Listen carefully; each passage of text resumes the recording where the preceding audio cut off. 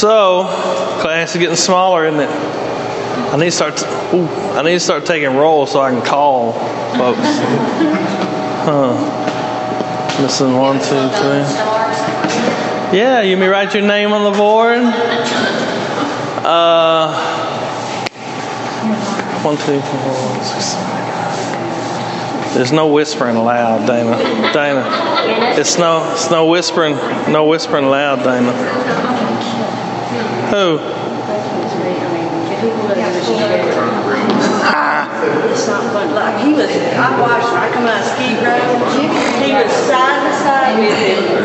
Then he got behind him. Then he got side by side with him. Then he slowed down and got behind him and pulled him over from the left lane. He probably wasn't speeding. He's probably just a tail light or something like that. All right, so John chapter 5. So far, what we're going to do is we're going to tie all this together. I'm not going to just... Is that right? Yes, that's it. We'll give that to Houston. We're going to tie everything together. We're going to show you that the whole Bible is connected. It's all one book. It's not just a bunch of little passages, a bunch of little books, a bunch of little separate things. For a long time, that's the way I studied it, but that's not how we're going to study it. We're going to study it all as one coherent whole. So, if you notice, there's like the theme going on right now is kind of like it's newness, isn't it? Like chapter 1, I notice I say like all the time. Everyone notice that? Like for real? Like I don't know why I like to say that all the time. But chapter 1, John the Baptist came with this new preaching. All the Pharisees came out to figure out what he was talking about. Chapter 2, Jesus came with the new wine, replaced the old ritual cleansing water with the new wine, the banquet of the Lamb. Chapter 3, Nicodemus learns this new understanding about coming into the kingdom of God. You got to be born again. In chapter 4, there's a new people that are being brought into the kingdom of God. The Samaritan woman, these sinners. Why is Jesus, if he's preaching the kingdom of God, coming to all these different people? And so chapter 5 is kind of a turning point in John, where it's still going to be talking about Jesus is going to bring a new understanding of healing and the tradition of the religious leaders. He's going to get in trouble for working on the Sabbath, basically, is what's going to happen. But this is the turning point in the book where from this point on, it's going to be conflict. It's going to be conflict with Jesus and the Pharisees, Jesus and the religious leaders, Jesus and the Jews, the Sadducees, all those. From this point on, till about the middle of the book, it's going to be showing the conflict between them. And then the last whole half of the book is just the last week of Jesus' life and his teachings before he goes to the cross. Did any of y'all read it and have any questions? I know you read it. You have a question? Okay. Oh, wait. I just had a question. The whole angel stirring the water. Yeah, I figured I was going to get that. And why that was okay. They didn't fuss about that on the Sabbath. Well, that's actually a textual variant there in verse 4. Ooh, that's fancy. Yeah, fancy words. And let me just read 1 through 9 and we'll go. When therefore the Lord knew, this is the turning point now. He had just healed the nobleman's son, and had said, whoever believes in the Son has life. He says, when therefore the Lord knew how the Pharisees had heard that Jesus... I'm in the wrong place. I'm sorry. 5. We're in 5. Sorry. All right. I was right, though. He had just healed the son, and I'm in 5. I'm reading in 4. After this, there was a feast of the Jews as Jesus went up to Jerusalem. Now there is at Jerusalem by the sheep market a pool, which is called in the Hebrew tongue Bethesda, having 5 porches. In these lay a great multitude of impotent folk, of blind, halt, withered, we're talking about lame, paralyzed, waiting for the moving of the water. For an angel went down at a certain season in the pool and troubled the water. Whosoever then first, after the troubling of the water, stepped in was made whole of whatsoever disease he had. I'm going to go all the way to 9. And A certain man was there which had an infirmity of 38 years. 38 years he'd been there. Not there, but had a sickness for 38 years. When Jesus saw him lie and knew that he had been now a long time in that case, he saith unto him, Wilt thou be made whole? He asked him, You want to be healed? And the impotent man answered him, Sir, I have no man when the water is troubled to put me into the pool, but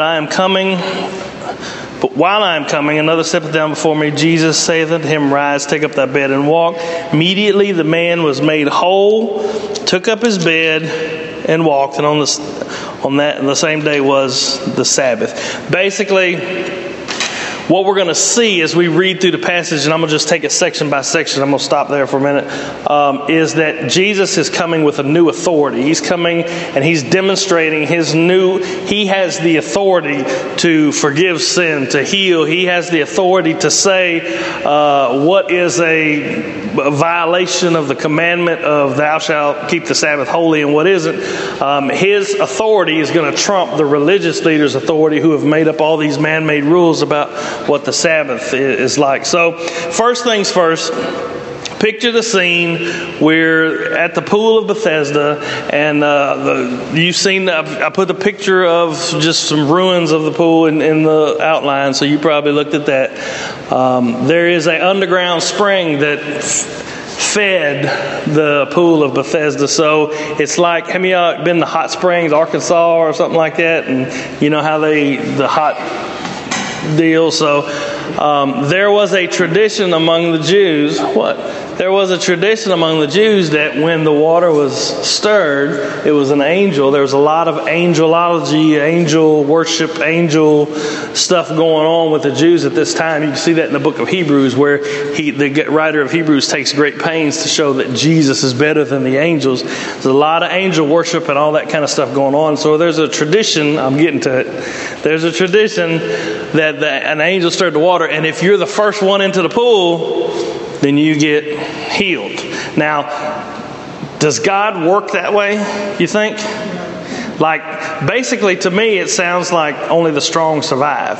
I mean, if you ain't strong enough to crawl over somebody and get in the pool, you don't get no healing. If you don't put yourself in the right place, you don't get no healing. If you don't pull yourself up and get your butt over there and do it yourself, you don't get nothing from God, you know. And also, when Jesus talks to the man that's lying on his mat, and he says, "You want to be made whole?" The man kind of answers his question in a weird way. But once Jesus heals him, he didn't say nothing about, "Well, let me help you into the pool. Well, let me show you what the reason for the pool is here." You know, he just said, "You're healed." You know. Now, if you weren't here for the Can You Trust the New Testament deal, I suggest you go back and listen to it on the website. I talked about textual variants and those kind of things, how they, kind of work its way into the text. That verse 4 is an explanation as to why the man was waiting there.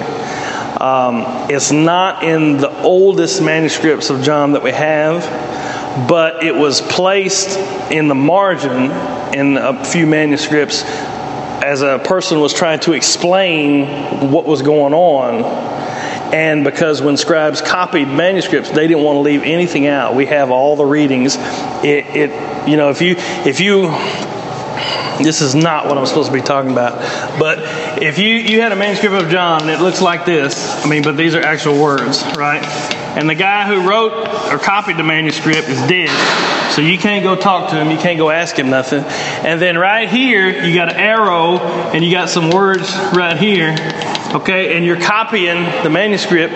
You don't know whether he just forgot that, or if he put it on his own, or if this is, So what you do is you just copy that into the text. And that does in no way, you need to listen to that other talk we had about the New Testament thing, because that in no way, what's the word I'm looking for? Hinders the infallibility of God's Word or the trustworthiness of God's Word, because we know it's there. We know it's there. If we didn't know that it was added, then I'd be worried because stuff got put in. We don't even know nothing about it. Make sense? Did that answer your question? Ask your question. Well, I just find it difficult to understand why in 38 years he could find nobody with a Maybe he's a jerk. Yeah, but I mean, you think that there'd be like somebody trying to make money off of it, you know, like $10 off. Well, think about it this way. I don't like the guy's attitude anyway. You know, as we go through reading this text, it's a lot of trouble, and we'll see. I mean, it's a lot of things that's weird about this guy. And one of the questions Jesus asked him is weird. I mean, I've been to a lot of hospitals, you know, talk to sick folks, and, you know, actually I'm going to be at a lot more here shortly. I mean, what would it be like if you're in the hospital and you're lying there in the hospital bed? Hi, my name's Jason. I'm a chaplain. I'm here to pray with you. Do you want to get better? I mean, is that a question that you would ask somebody? Would you like to be better? I mean, that's like kind of a weird question to ask. Jesus walks up to this guy. Now, picture the scene. All these people are laying around this pool, you know, and this is a big. It was actually two pools that was fed by one spring, but it had a port. You know, the portico is a porch thing. It's in ruins, so we don't exactly know, but the model looks like this is. These are okay. That's enough. This is okay. Never mind. This is there was two pools. That's not okay. Okay, look. This is a pool. I'm gonna label it, and this is a pool. Okay, and there was a port, there was a covered walkway here, covered walkway here, covered walkway here, and a covered walkway here.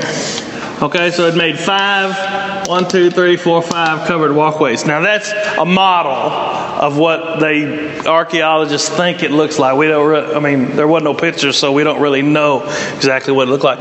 But all along these porticos were sick folks. I mean, just laying around, can't walk, blind, infirm, skin disease, stinking, pus running everywhere. You couldn't thought of a grosser, more disgusting scene. And all these folks is laying around, and Jesus walks up to these folks. He visited a place where probably not too many Jewish rabbis would go visit. And he asked this guy who had been there for 38 years, not necessarily right here at the pool, but had been sick, lame, basically. He couldn't walk for 38 years. Think about that for a second. Can't go to the bathroom by yourself. There ain't no such thing as welfare back then. If you ain't got no family, you just starve to death. You can't do nothing. You have no hope for life, no hope for anything other than laying here at the pool, you know, with all the sick folks. Jesus walks up to him and says, "You want to be made whole?" And what does the dude answer? Does he say yes? No. He says, he gives him a reason why he can't be made whole. So it gets me thinking, the dude might not have wanted to be made whole. I mean, not the way.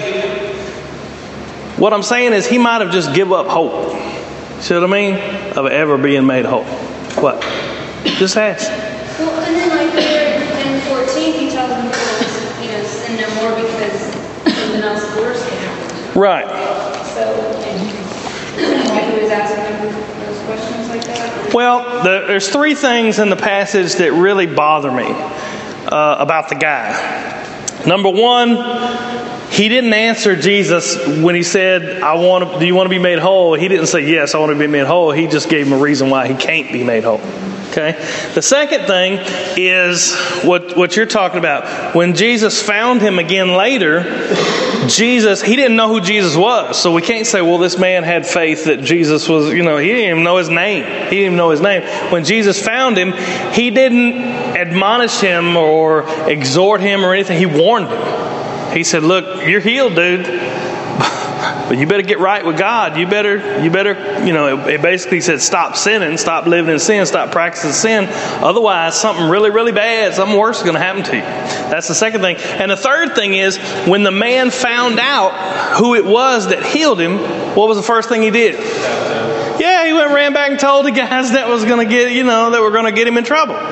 So there's a lot about this guy that I find very strange, that I don't think he is an example of someone with faith in Christ that we should emulate or anything like that. What I see in the story, the point of this whole narrative, and it's the whole chapter 5 of John. We're going to see the rest of it, Jesus' speech, next week. But the whole point of this chapter is that Jesus broke the religious tradition by healing on the Sabbath. And Jesus said, my authority is greater than your authority. And so it's basically just a challenge of authority. The healing is kind of incidental. It's like Jesus healed the guy, and there's only good 9 verses out of this whole chapter of 47 verses about that healing. And then the rest of the whole chapter is all about the conflict that Jesus and the Pharisees are having. The whole end of this chapter is going to be Jesus' big long monologue about I am the Son of God, I am equal with God, I am the one who decides. And so we'll see that next week. So, Valerie, if you're going to ask so many questions, you got to sit on the front row. It's the last one. Okay, last one. Is the fact that he said, do you want to be made whole, is that different than other words that he used for other people? No, it's the same. Made whole, it says whole. It says completed, perfect. Do you want to be, but we would take it as healed. Do you want to be healed? You want to be, and because of the narrative that follows and his interactions with Jesus, and he didn't even know Jesus' name, I don't take that to mean Jesus touched him and all of a sudden he became a believer. See what I mean? Because he was walking around healed, he didn't even know who Jesus was. He didn't know Jesus' name. He didn't know who had healed him. They came to him and asked him, who healed you? He's like, I don't know. Some guy told me to carry my mat. It's kind of ironic, though, that he was not, I don't know what word I'm looking for, enthusiastic about the fact that he got healed. It's like, He wasn't in awe of it. Yeah, he wasn't in awe. He was just like, okay, I picked up my mat and I walked. If I'd been lame for 38 years and... Well, now he might have been happy that he was healed, but he wasn't happy that, he didn't know Jesus. He didn't know, he didn't know. What do you think if somebody walked up to you today and healed you from cancer or whatever? I mean, wouldn't you think that there's something special about he would question who this person is? Yeah. Find out and be appreciative and... Well, and the next time you see him, he's in the temple. So maybe he went to the temple to praise God and to thank God. We don't know. It's just we're not told. We're not told. It seems like to me, though, that the narrative is more about, okay, the guy's healed and he's walking down the street carrying his mat. He's got to be happy that, I'm healed. So he's just happy. And then all of a sudden, the first thing he hears is the first word in the Greek text is Sabbath. Sabbath. They're hollering Sabbath. You're breaking the Sabbath by carrying your mat on the deal. So he's faced with that tradition, the tradition of them Jews, the religious tradition. I'll explain that in just a second.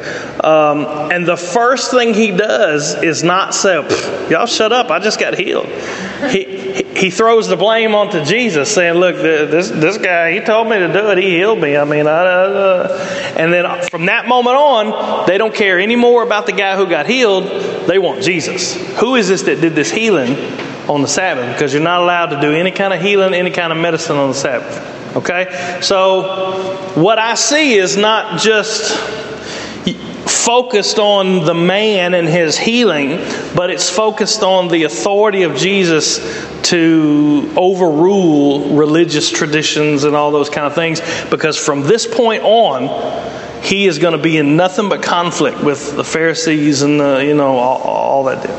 And this Sabbath breaking is in every gospel. That's the big issue. Jesus is doing this stuff on the Sabbath. He's healing people on the Sabbath. That's the big issue in every gospel that gets him in trouble, is because of his Sabbath healing. Anything else?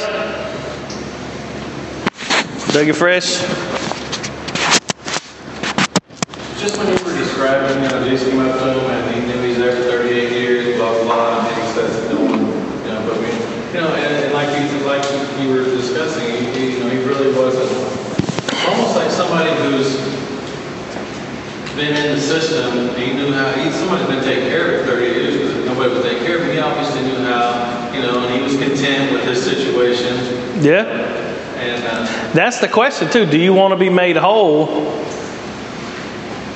He might not have wanted to be made whole. He looks out. He's up under a shaded porch, and obviously somebody's feeding him and taking care of him, or he wouldn't have lived. Obviously, yeah. And he's walking. He's up. I mean, it's not just a shade. He's under a shaded porch, and he's watching all these people working and carrying their burdens and doing these things, doing business, running, trying to make a living. And he's kind of got it made. And for a lot of y'all, that seems like that's kind of stupid.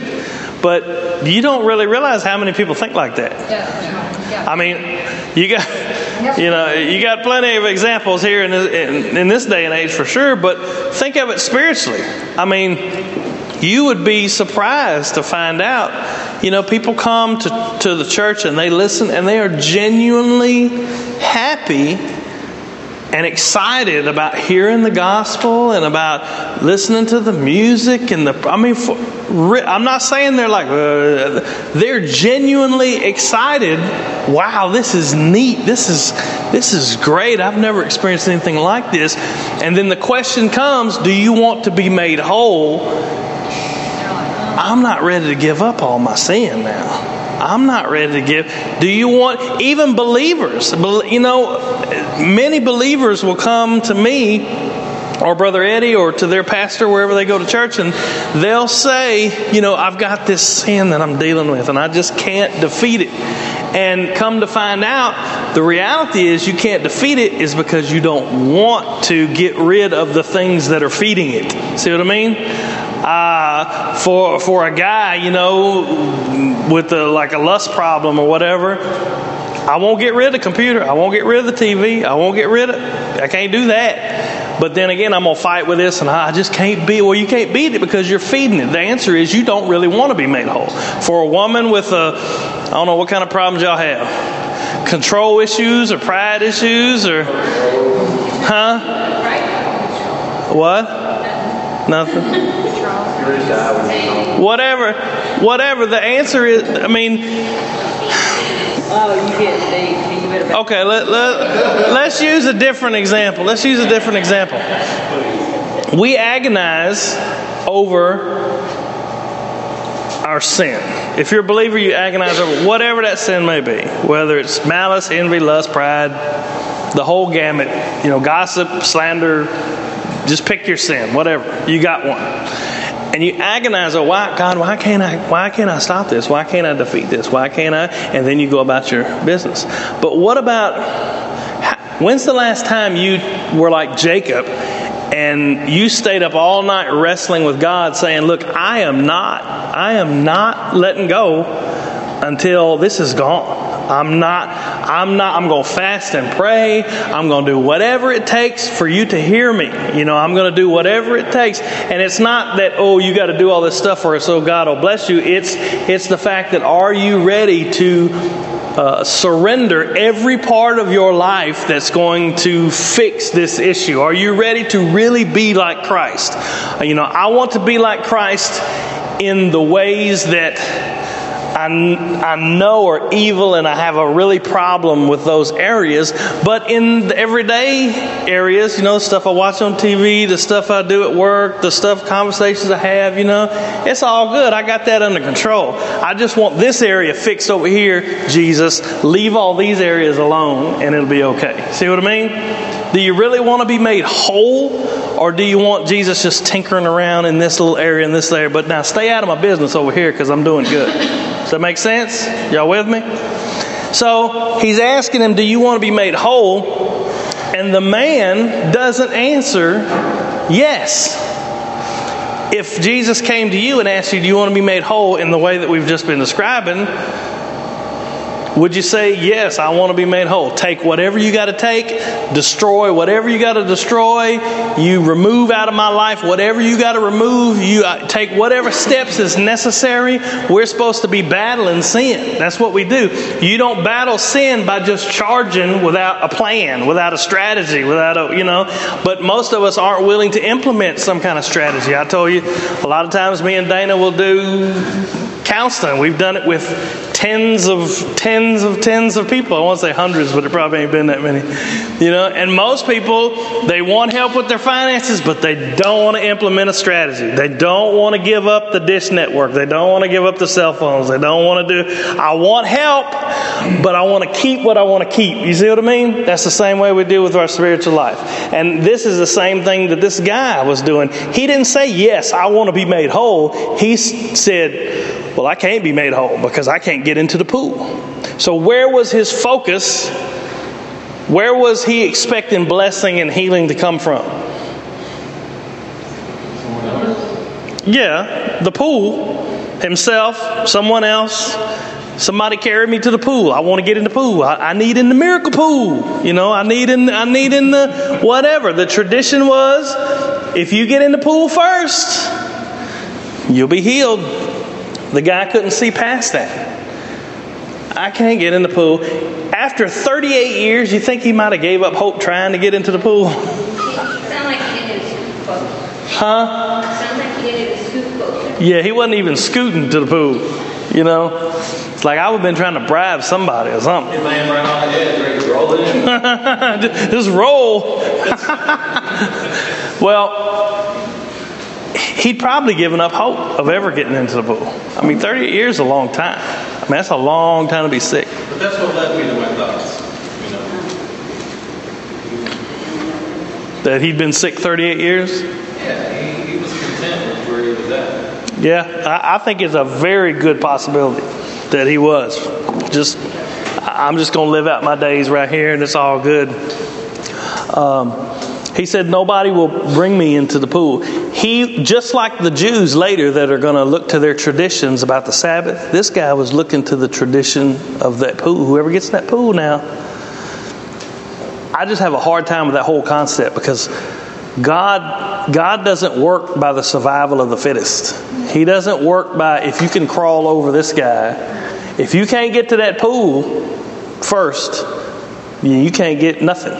There ain't no points for second place. You know what I mean?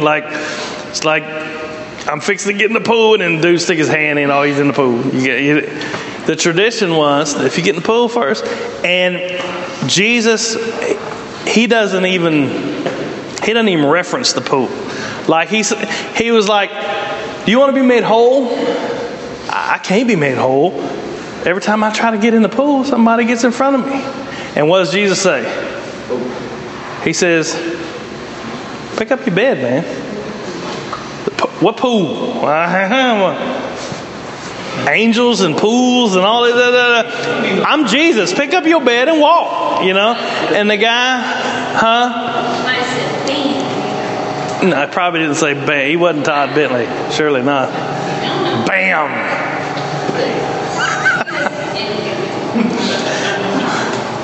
Well, I know what it says. He says, pick up your bed or pick up your mat. What does it say? Pick up your mat? Take up the bed. The bed. Take up your bed. Where are we at? Verse 8. Jesus said, rise, take up thy bed and walk. Verse 9. And immediately the man was whole. He was healed. He took up his bed and he started walking. Jesus demonstrates his authority.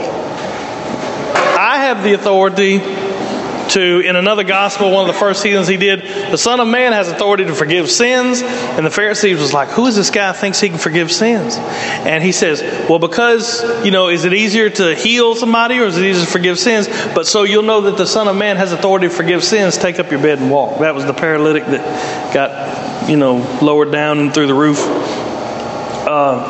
kind of miraculous, too, that he never even questioned. How did he know he was made whole? He hadn't walked for 38 years and somebody just says, get up and walk. And he picked up his mat and walked. He never even questioned. No, he just picked up his bed and walked. That was kind of And the whole scene is strange, really, to me, because like the first thing I would do if I picked up my bed to walk would be like to look at Jesus and go, I can walk, thank you. Oh, you know, but it just, you know, I was like, bye. Take my bed. I'll see you. You know, of course, I'm going on what's not written there. You see what I mean? So we don't really know, but it just says he took up his bed and it walked. And the next time Jesus finds him, he's in the temple. So it's a very good possibility that he's in the temple thanking God for his healing. You know, so we can't be too hard on the guy. He very well could be thanking God for his temple. But the point is that Jesus here has authority. I don't need no angels, don't need no pools, don't need no traditions, don't need no you get in front of him and you get in front. I don't need any of this stuff. Walk up, say get up, pick up your mat and walk. I got authority to heal you. The guy didn't even know his name. Jesus is demonstrating his authority. And now that authority is going to be challenged for the first time in this gospel, and it's not going to stop. He says, verse 10 through, let me just read 10 through 15. It says, the last part of 9 says the same day was the Sabbath. And then verse 10 says, the Jews therefore said unto him that was cured, it is the Sabbath day. It is not lawful for thee to carry thy bed. Can you imagine? Guy's been sick 38 years. The first day he can walk, he gets 2 blocks. And they bust him for breaking the law from carrying his mat. The guy answered, he says, he that made me whole, the same said unto me, take up that bed and walk. He's like, hey, it ain't my fault. The guy told me this dude that did it told me to do it. Then they asked him, what man is it that which said to thee, take up thy bed and walk? And he that was healed wist not who it was. He didn't know who it was. For Jesus had conveyed himself away, a multitude being in that place. Afterward, Jesus finding him in the temple. We'll get to that in just a second. So the first thing is Sabbath, you're breaking the Sabbath. Finally, this guy has hope. He has a chance for a life. He has a chance to go to the bathroom by himself without no help. You know, I mean, can you imagine what this dude is feeling as he's walking down the street, and then the first thing that he hears is these religious guys saying, hey, you're breaking God's law by carrying your mat. Now, it's kind of weird, but in the Old Testament, the Scripture, God commanded that we honor the Sabbath day and keep it holy. Then over in Jeremiah and in Deuteronomy, there were a few things that said, you know, that you were to do no work. Like, it was talking about business. Like, don't make this a day of business like any other day. You separate this day for the Lord. Well, how do you define what work is? I mean, is it work for me to set up these chairs for y'all to come to Sunday school? Is it work? So it wasn't very long before these Jewish religious leaders started defining what work is. And it got so meticulous and so ridiculous that it was laws for everything. Like, you could not walk 1,000, I don't remember if it was yards or feet or whatever, 1,000, whatever, from your house on the Sabbath. You know, like, unless you were going to a temple or something. And so what people did was they'd tie a rope to themselves and tie it to the house that was 1,000 foot long. And then they would be able to go that much further because they're attached to their house. I mean, it was just ridiculous stuff. You couldn't carry a handkerchief. You could carry it. You couldn't carry it through your house. You had to tie it around your neck and then get to where you're going and take it off and put it where you wanted to put it. Like, you could, I mean, it's just ridiculous stuff. You could carry light burdens as long as they were down here. You couldn't carry anything above your shoulders. You couldn't, walk so far. It was just the laws that these guys came up with, and they did it so that they would protect the Sabbath. They said, if we make our laws stricter, then nobody will break God's law. But over time, our strict laws became God's laws in their eyes. And if you break our laws, you're breaking God's laws. Make sense? See what I mean? What blows my mind is the dude had been healed. And they knew the dude had been healed. But rather than marvel about, hey, this guy just got healed, 38 years. I mean, that was a miracle. They were like, oh, you're breaking the Sabbath. Who is it that heals you today? You ain't supposed to be healing nobody today. It's the Sabbath. You weren't supposed to do any kind of healing, any kind of medical, whatever.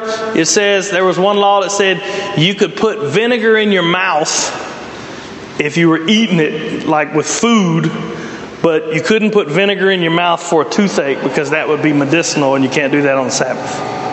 So, I mean, it's like really ridiculous laws. What? What if you were having babies? Like, could you call a midwife? Or I don't know. supposed to like... Do I look Jewish?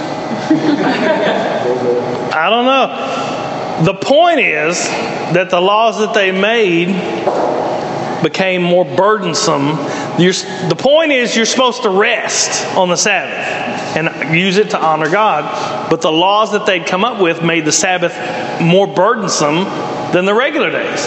And so they came up to this guy that had just been healed, and instead of rejoicing in the fact that, hey, somebody came by and did a miracle. This guy was lame for 38 years, and they miraculously healed him. What did they do? They were like, you broke the Sabbath. And I see this all the time as well. Somebody comes along, and if they're not, like, let's say Dana's been saved 20 years, right? She's going to be a whole lot more sanctified than a person who's only been saved for 2 days, right? You're going to be a whole lot more growing in Christ. You're going to be a whole lot more grown in grace and all that stuff. So what happens is sometimes we get to judging other people that maybe aren't up to our level of sanctification. You know what I mean? Like, I'll give you a great example. It took me, when I was saved, it took me a good 9 months, probably 8 months to quit smoking. Didn't it? It was a long time, right? And Pam still smoked.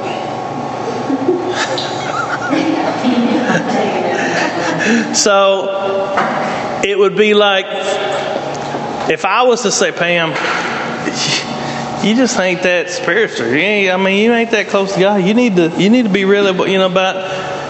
The only reason, that would be adding my own deal to what God is doing in her. Does that make sense? Because if somebody else would have showed up 5 months after I got saved and said, Jason, you really got, that's probably not a good example. Is that a good example? Okay. Did that bother you, being used as an example? Okay, good. We hold other people to our own standards rather than to God's standards. We hold other people to our own view of the way things should be rather than what God says the way things should be. Does that make sense? They were more concerned about their own tradition, their own ways, their own religious rules, their own regulations than they were that, hey, this guy has just got healed. And so they said, who healed you? Because that's an infraction of the Sabbath too. I want to know who, because he's not supposed to be healing people on Sabbath. And the guy didn't know who he was. So later Jesus finds him in the temple, and Jesus warns him. And this is very instructive too. Jesus warns him. Now, there are some people, I read some things, last night about this. Usually I try to read, after I get it all together, I try to read what other people say just to make sure I ain't way, way, way off base. But there was a lot of disagreement, and I think I'm right. I wouldn't want a Sunday school teacher who thought he was wrong. So you're doing good. But there was a lot of discussion about what was I saying?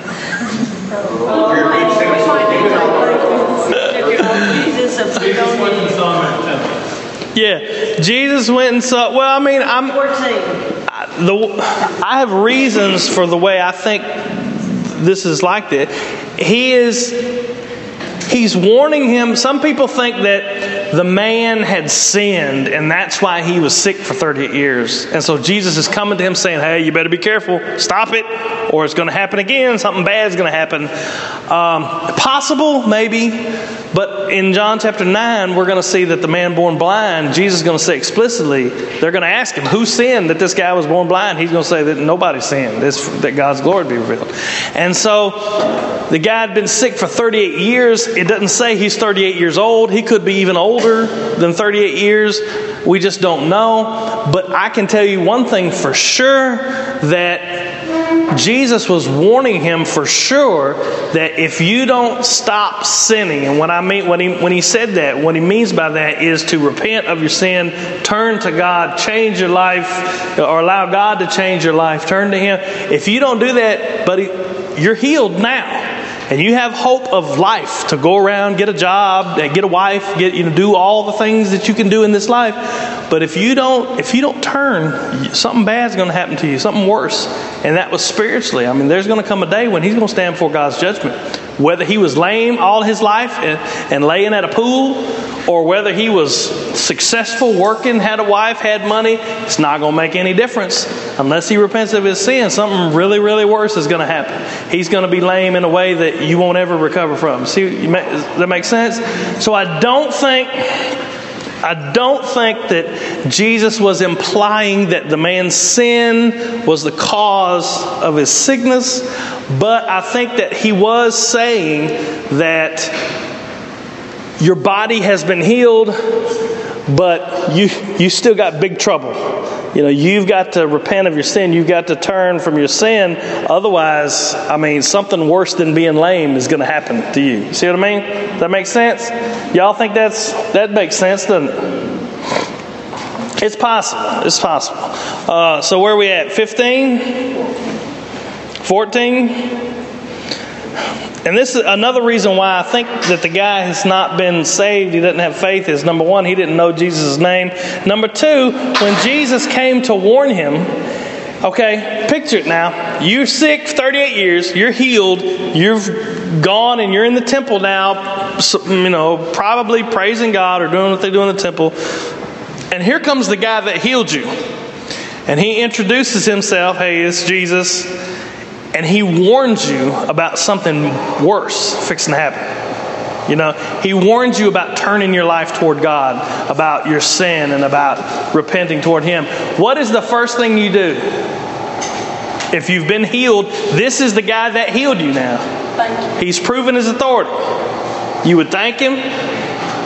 Definitely. What else? Yeah. I would think. It'd be like we had a discussion. We're talking about Exodus in youth class, and we were talking about, somebody said, well, if I seen a burning bush, I know that I would. It's like, not necessarily. Them guys saw pillars of cloud and fire, and they still didn't believe. This guy he actually experienced the healing of God through Jesus. Jesus comes and warns him, and what's the first thing he does? He goes and runs and tells the Jews who healed him. It doesn't say he said anything about thank you, about okay, I'll think about what you said. It says, verse 14, I'm lost now. 14 says, afterward Jesus found him in the temple, and he said to him, behold, thou art made whole. He says, sin no more, lest a worse thing come upon thee. And then it says, the man departed and told the Jews that it was Jesus, which had made him whole. Can you imagine? Now, he knew that he was going to get Jesus in trouble. Well, it was like he was trying to get rid of him so nothing bad would happen to him. Maybe so. He got what he wanted, so. He got what he wanted, that's right. And he knew the Jews had already come, and it's using, not all Jews, but it's talking about religious leaders and the Pharisees here and all those. He knew that they didn't have good intentions because they had accosted him on the street about carrying his mat and breaking the Sabbath. And when he told him some guy healed him and told him to carry his mat, then all of a sudden it was like, well, who is this guy? It's like, we're going to go get him. And so the guy goes off to the temple, and he's at the temple, and here comes Jesus. Jesus lets him know who did it, gives him a warning, and the first thing the guy runs off and tells the people that are going to get him in trouble who it was. And it says, from that time on, verse 16, and therefore did the Jews persecute Jesus and sought to slay them from that moment, because he had done these things on the Sabbath. But Jesus answered them, my Father works hitherto, and I work. He's saying, my Father's working, and therefore I'm working. I'll explain in a minute. Last verse, therefore the Jews sought more to kill him, because he had not only broken the Sabbath, but said also that God was his Father, making himself equal to God. Here's where the stuff really hits the fan. Now you got a choice. Jesus' authority or the authority of these religious leaders. He says there was a thing going around at the time about the Sabbath laws and does God have to keep the Sabbath law? And they were saying, no, God doesn't have to keep the Sabbath law, because if God keeps the Sabbath law, then rests on the Sabbath day, the whole universe fall apart. So God is working on the Sabbath. He's keeping everything rolling and everything. And that's what Jesus is referring to here. He's saying, look, my Father's working. I'm working. And the rest of this chapter is going to be Jesus' explanation. I am the Son. He is the Father. And he's going to basically tell him, I'm God. I'm God. I am God the Son. And that's why before we started John, I made y'all do that Trinity thing so we understood the Trinity. He's going to distinguish himself from the Father. I'm not the Father. I'm the Son. But he's still God. Father, Son, Holy Spirit. That's why we did that before and that's what this whole thing is about. It says, verse 17, he said, my Father's working, I'm working. And so the Jews, they understood what he was saying. They would never have said, my Father. They would have said, our Father. We're the Jews, he is our Father. The way Jesus spoke of him as my Father implied that he's not your Father. This is my daddy. My daddy is not your daddy. In John 8, we're going to see that. He says, your father's the devil. He's going to tell the Jews that your father is Satan.